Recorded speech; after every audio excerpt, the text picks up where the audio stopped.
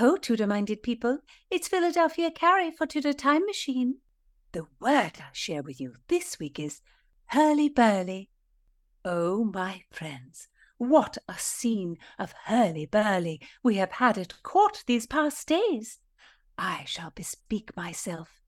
It has come to light that my Lady Lettice Knollys, widow of the Earl of Essex, has married my Lady the Queen's favourite, my Lord the Earl of Leicester.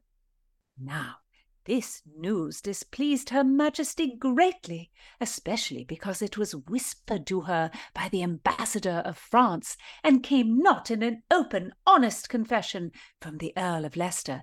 The Queen was in a fury that such a marriage had been performed in such a mitching, hugger-mugger fashion.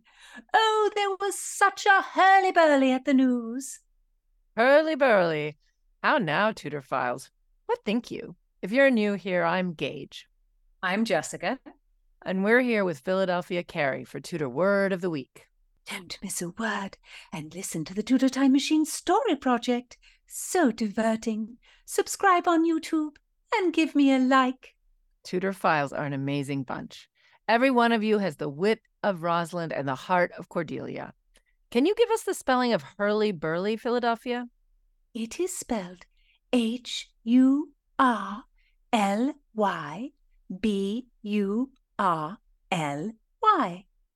it means a commotion, a tumult, an uproar. What a thing for Elizabeth to hear that Robert Dudley, the Earl of Leicester, who she had bestowed all kinds of favors on, one of her closest confidants, the man she called her eyes and her sweet Robin, had married behind her back. Wow, what a betrayal. I know. This hurly-burly happened in 1578 when Dudley was in his 40s. And to be fair, he had spent years trying to convince Elizabeth to marry him. I think she loved him. I really think she must have considered marrying him. I do too. I do not doubt that Her Majesty loved Sir Robert. I have seen with my own eyes how she doted on him. But she would never marry him. He was not a prince. He was not royal. And he had been married to little Amy Robsart, a dull chit. That's a harsh thing to say, Philadelphia. And by all accounts, Amy had a very lonely life. Robert was away at court flirting with the Queen of England. And then poor Amy had to fall down the stairs to her death. Well, Amy Robsart was a common gentleman's daughter who never spoke a word for herself and dressed very badly. Falling down a staircase was the most interesting thing the lady ever did. How can you say that? Dudley was even suspected of killing her. He was so, but then I would never believe it.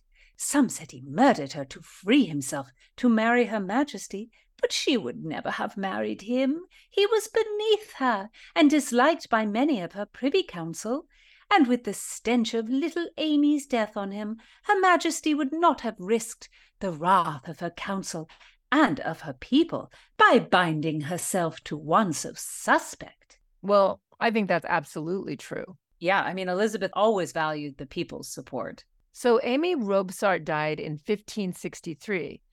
But then in 1578, I guess Dudley couldn't wait anymore. Maybe he was like Henry VIII. Maybe he wanted an heir. Anyway, he married Lady Lettice Knollys. The Queen summoned this new Countess of Leicester to court. Lettice must have been really scared. I would have been terrified. Me too. My Lady Lettice was not. She did not come into the Queen's presence in a manner fitting to one in disgrace, bowing low, outfitted in sombre dress with a visage of remorse. She swanned into the palace in her most splendid apparel, with her eyes ablaze and her head held aloft. And what did the Queen do? Her Majesty exploded at this vanity and boxed the Countess of Leicester's ears. Really? Well, that was the gossip. Indeed. She gave the lady a stout clap on her pate. My fellows and I approved this most heartily, for Lettice has always been a pert baggage. Isn't she your kinswoman, Philadelphia? I admit it. Her mother, Catherine Carey, was my aunt, my father's sister. And Catherine Carey was Mary Boleyn's daughter.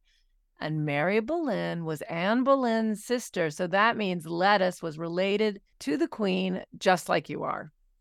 It is true, and yet what a boggler Lettuce was. What happened after Elizabeth boxed her ears? Her Majesty showed herself the royal personage she is by declaring that, as but one sun lighted the earth, so there should be but one at court, which henceforward would be closed to the Countess of Leicester. You always wonder with these secret marriages, what were the people thinking? Did Leicester and Lettuce Knowles think they could get married and she wouldn't notice? What could they have been going for? I don't know. I mean, I guess they thought, well, we want to get married and we're going to get married behind her back because she won't let us get married if we ask. Like, let's do it and then apologize afterwards. Ask forgiveness, not permission. Yeah, exactly. Maybe that's true. But it is a harsh sentence to be banished from court. Because court was the only place to make connections to gain favor. And I think Robert Dudley was held in his house for a while until somebody spoke up for him and he was freed.